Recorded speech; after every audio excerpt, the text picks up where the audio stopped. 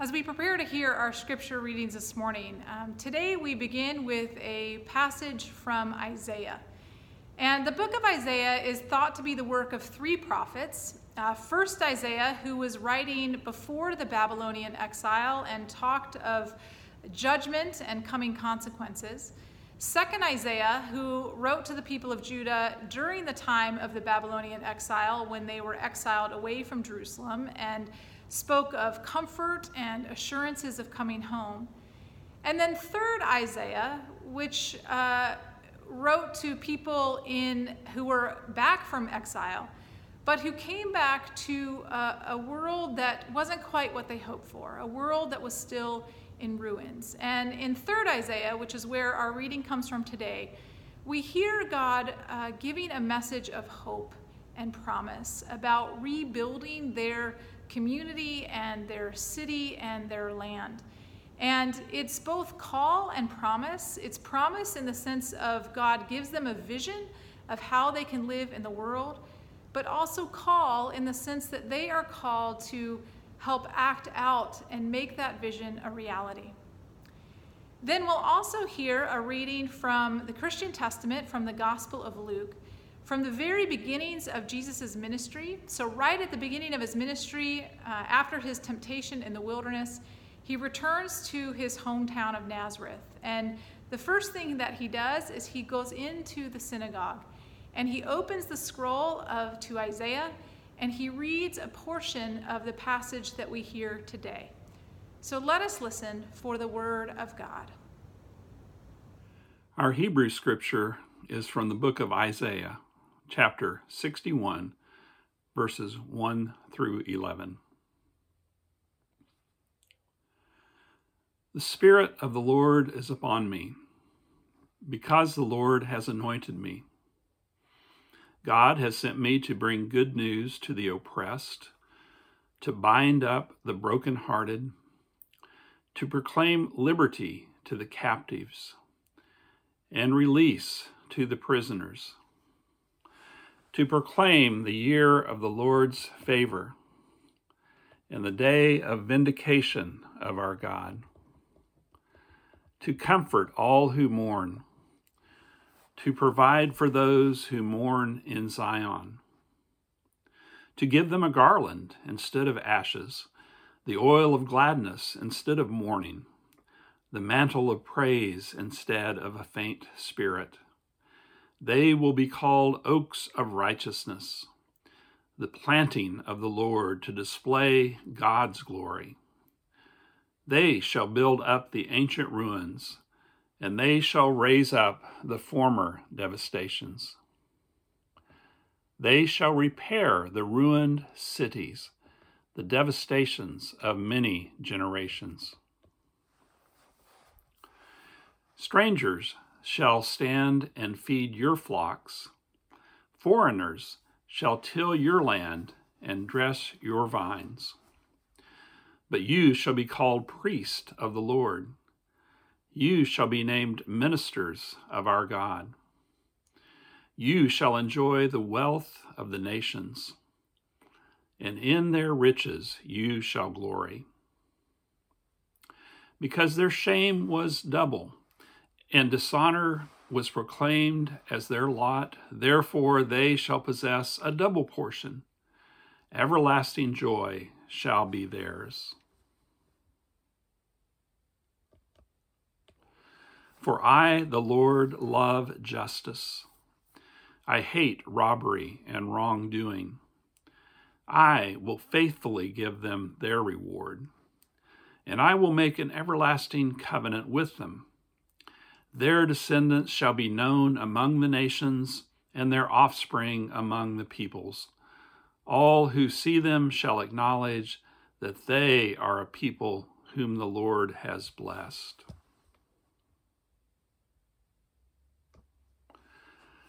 I will greatly rejoice in the Lord. My whole being shall exult in my God. For God has clothed me with the garments of salvation. God has covered me with the robe of righteousness. As a bridegroom decks himself with a garland, and as a bride adorns herself with jewels.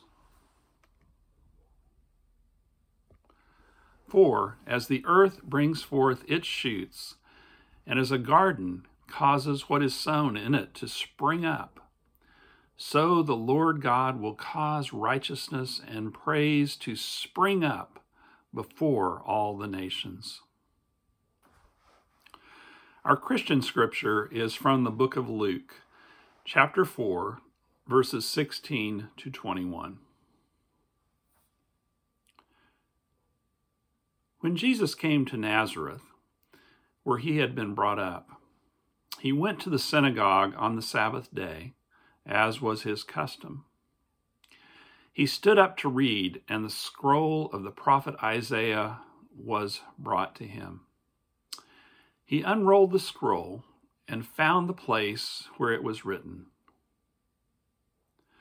"The Spirit of the Lord is upon me, because God has anointed me to bring good news to the poor. God has sent me to proclaim release to the captives and recovery of sight to the blind, to let the oppressed go free, to proclaim the year of the Lord's favor." As he rolled up the scroll, gave it back to the attendant, and sat down, the eyes of all in the synagogue were focused on him. Then he began to say to them, "Today this scripture has been fulfilled in your hearing." This is the word of God for the people of God. Will you join me in a spirit of prayer? O gracious God, may the words of my mouth and the meditations of all of our hearts be acceptable and pleasing in your sight, O God, our rock and our Redeemer. Amen. Years ago, I remember sitting in our pediatrician's office in a puddle of tears. It was about 3 weeks after our youngest son was born. He was losing weight. We were having trouble nursing. I was exhausted. Our older son, who was 2.5, was having trouble with the addition to the family. And all of us had just been through a stomach bug. Needless to say, we were not in a good place. And I remember the pediatrician just looking at us and saying in that calm voice that I've learned to trust over the years, "It will get better. You will get through this." And she said, before you know it, a time is going to come when your boys are going to play with each other and be friends with each other. And I know you can't see it now, but I can tell you that it will come. Well, she was right in the sense that I could not see that vision ever coming true.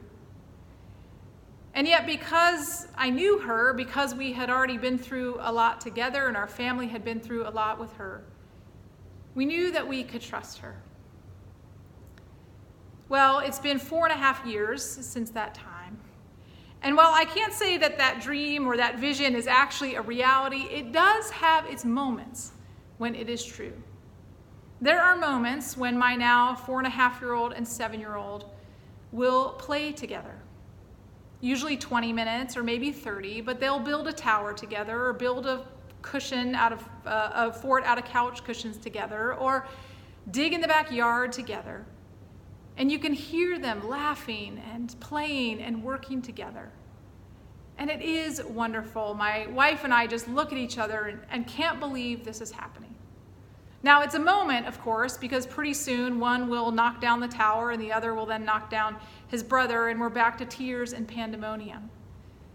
But we can catch glimpses of what it is, that vision of community and connection and working together. Well, I think Advent is about this season of vision and of hoping and of holding out what is possible, even in the midst of difficult realities, even when it seems like that vision is so far off. In our story this morning, the exiles have returned to Jerusalem. And despite all the promises that 2nd Isaiah had given them of comfort and assurance that they would get back, when they get back, things are not as they seem. Things are not the way they hoped it would be. The city is literally in rubble. The temple has been torn down. Their homes, in many cases, have been destroyed. The land has been decimated and will need serious tending before crops can grow again. And even as they begin to rebuild their society, there are old patterns that are springing up, patterns that got them in trouble in the first place, things like economic exploitation and the wealth gap and failure to care for widows and orphans and those on the margins. In essence, their world is still kind of a mess. Even though the exile is over, they are still a long way from that place of restoration and rebuilding that they were longing for.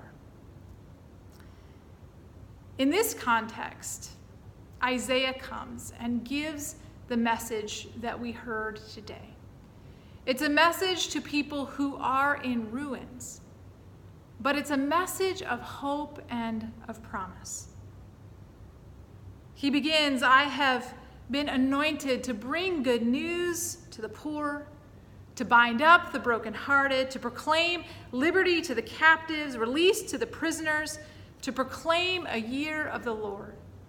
That year of the Lord is a reference to the year of Jubilee, a year when debts would be forgiven and land would be restored to those who had lost it or had it taken away from them. In other words, the vision that Isaiah paints is one of healing and wholeness and economic justice, where those who have been hurt or imprisoned or mistreated or exiled would be restored. They would be treated with justice and with mercy and with healing. In this new society, there would be a new world order for God's people. Instead of mourning and loss, they would be given these garlands and these clothes to signify new life. Instead of feeling like they were withering in God's sight, they were to be called the oaks of righteousness, planted with new hope for flourishing. Instead of wandering among the rubble, these exiles would be the ones building upon the ancient ruins, creating that community of mutual flourishing, of growth, and of life. This wasn't simply going back to the way things were before. This was something new, something bigger than their old patterns and habits. This was God's vision about what is possible, and its connection and mutuality and life for all. Well, this is still, in many ways, the Advent vision. This is what we as people of faith hold out for what the world can look like, what our world can be like. And in part of that, that's because that's what Jesus was about. That was the mission of Jesus. As we think about Advent as that season when we wait for God's light and love to be reborn in our world, what that looks like is this vision here. And so isn't it interesting that Jesus, in his very own ministry, as he begins it, he would choose this passage, essentially as his mission statement. That his whole ministry would be about bringing good news to the poor and freeing those captive by unjust systems and returning sight to the blind and releasing people from their debts and whatever held them captive. It's a vision that seems as wild and bold now as it probably did then. And yet part of the reason that I love Advent and part of the reason I love this story is because it is a message that gets proclaimed and a vision that still holds and holds out hope for us year after year, no matter what ruins we stand in. Now, this year we know we definitely are standing among some ruins. In many ways, the exile is not over for us yet. That is, the pandemic is not over yet. And yet we know the death toll continues to climb. As of today, when I am recording, there are over 69 million global cases of COVID, over 1.5 million deaths worldwide. Here in the United States, over 15 million cases and over 291,000 deaths. And as we know, a disproportionate number of those falling ill and dying are from communities of color, indigenous communities, and poor communities. The pandemic, as we know, has also peeled back the realities of so much injustice and inequality in our world, be it in healthcare or education, class divisions, and racial injustice. That there is simply no way that we're going to be able to go back to the way things were when this pandemic ends. As we think about the captives and the prisoners in our world today, we can remember both the metaphorical captives. We can think about those of us who have been isolated or who are alone as we've been stuck inside our homes, missing family and friends. We can think about those who are captive to unemployment or to those things that are holding them down. But we can also remember the literally incarcerated, those who are imprisoned in our nation, some 2.2 million people. And as we know, again, disproportionately people of color. Black men 6 times more likely to be incarcerated than whites, Latinos 3 times more likely than whites. Another way that injustice is real.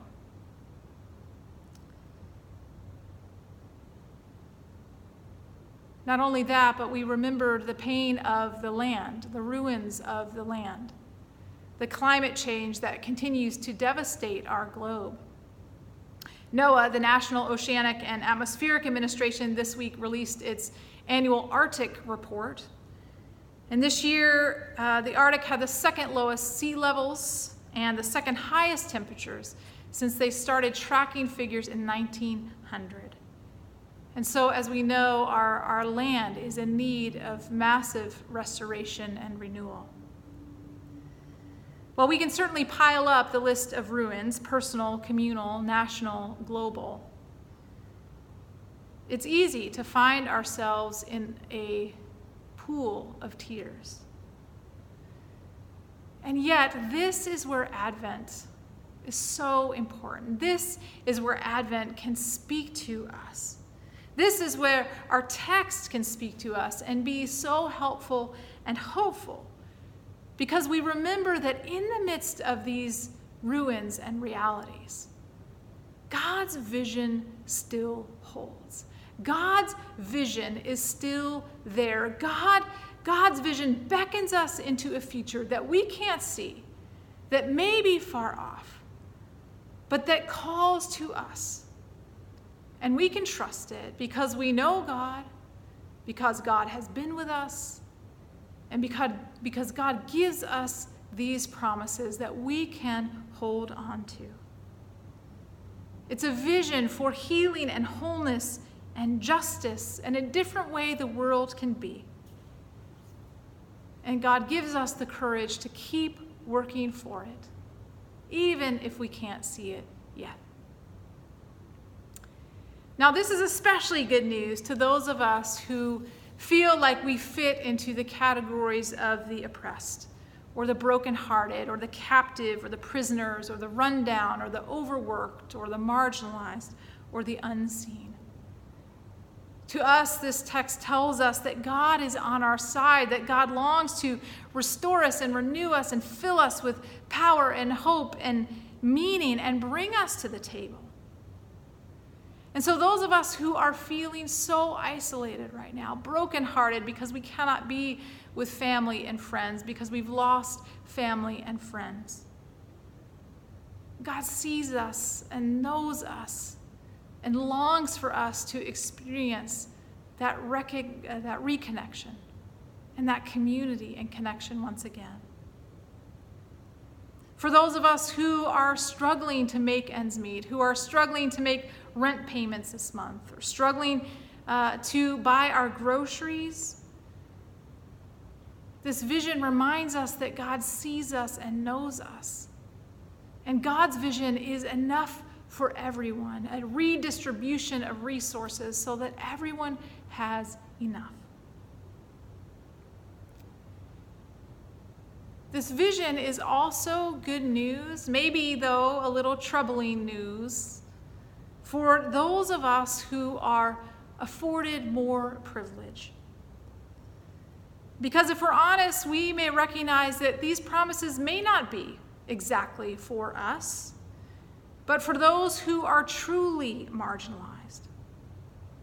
And while it's a word of hope for what the world can be, it's also very clear that we have a role to play in making this vision a reality, and a role that may come with us giving up some of our comfort, some of our privilege, some of what we've come to expect or know is ours. Because if we're going to build a new world, we can't simply go back to the way things have always been. We need to bring those on the margins to the center. We need to help restructure a society from the bottom up rather than a trickle-down society from the top. And this is where I think the Spirit can enable us to help be people who proclaim the good news and work for release and work for freedom by working for this vision too. So how do we do this? Well, I think for those of us who are in that place of privilege, and really for any of us, we need God's Spirit. And we need God's courage and stamina to help us work for this vision. And in particular, to help us leverage whatever privilege we do have to make this new vision a reality. Here at church, we've been reading Ijoma Oluo's book, So You Want to Talk About Race. And she has a great chapter in there about the need to check our privilege. And she really talks about privilege as those advantages that we get in the world, not because of anything we've done, but just by factors about who we are. They're disproportionately given, and it's around anything. We, of course, hear about white privilege, but also there's privilege around gender and economics and body type and ability. And there's so many different types of privilege, even if we have a car. And so one of the things she challenges us in this book is to write down all of our areas of privilege. And then to think about how can we use that privilege? How can we leverage that privilege to help those who don't have it, right? To help those who are oppressed or on the margins. And so she asks questions in her book like this. She says, does your privilege mean you are more likely to sit in a manager's meeting while others are not? Well, ask then why there are no disabled people in the room. She says, were you able to get a fancy private education as a child? Then advocate for ways to help, then use your resulting financial security to support levies to improve public schools. Do you have the flexibility to attend PTA meetings, she says? Then advocate for ways to help those parents who can't be there due to work or childcare. In the cohort that our church has working on anti-racism, we've been learning about the history of our land and about the indigenous peoples and doctrine of discovery. And we're beginning to ask questions like, for those of us who own our own homes, or those of us who are in this church that is on land stolen from Native peoples, how do we use our privilege to begin to repair those relationships and make reparations for what was taken away from others? These are hard questions, and these are powerful questions, but these are the ways that we are being asked to think about how we can help make God's vision become a reality. It's a way to help create that new world order that we would like to see. What Advent reminds us is that change is possible, that God longs for this change, and this change not only benefits the oppressed, but benefits everybody, benefits our entire society. And so this year, perhaps more so than any other years, we are really at a crossroads. With a pandemic that we know and hope will end in this coming year, with political change that we know is on the horizon in a month, the opportunity for change is possible, but we cannot go back just to the way things were before. We need a new vision. We need God's vision. We need a new spirit. We need God's spirit to help us build this vision and lead us and guide us in a way forward. We may be sitting in some ruins right now, but the promise of Advent is that God is with us, and that God calls us to hope for and work for this vision in our world. So may we hold this vision before us, and may we be people who work to make this vision a reality. Amen.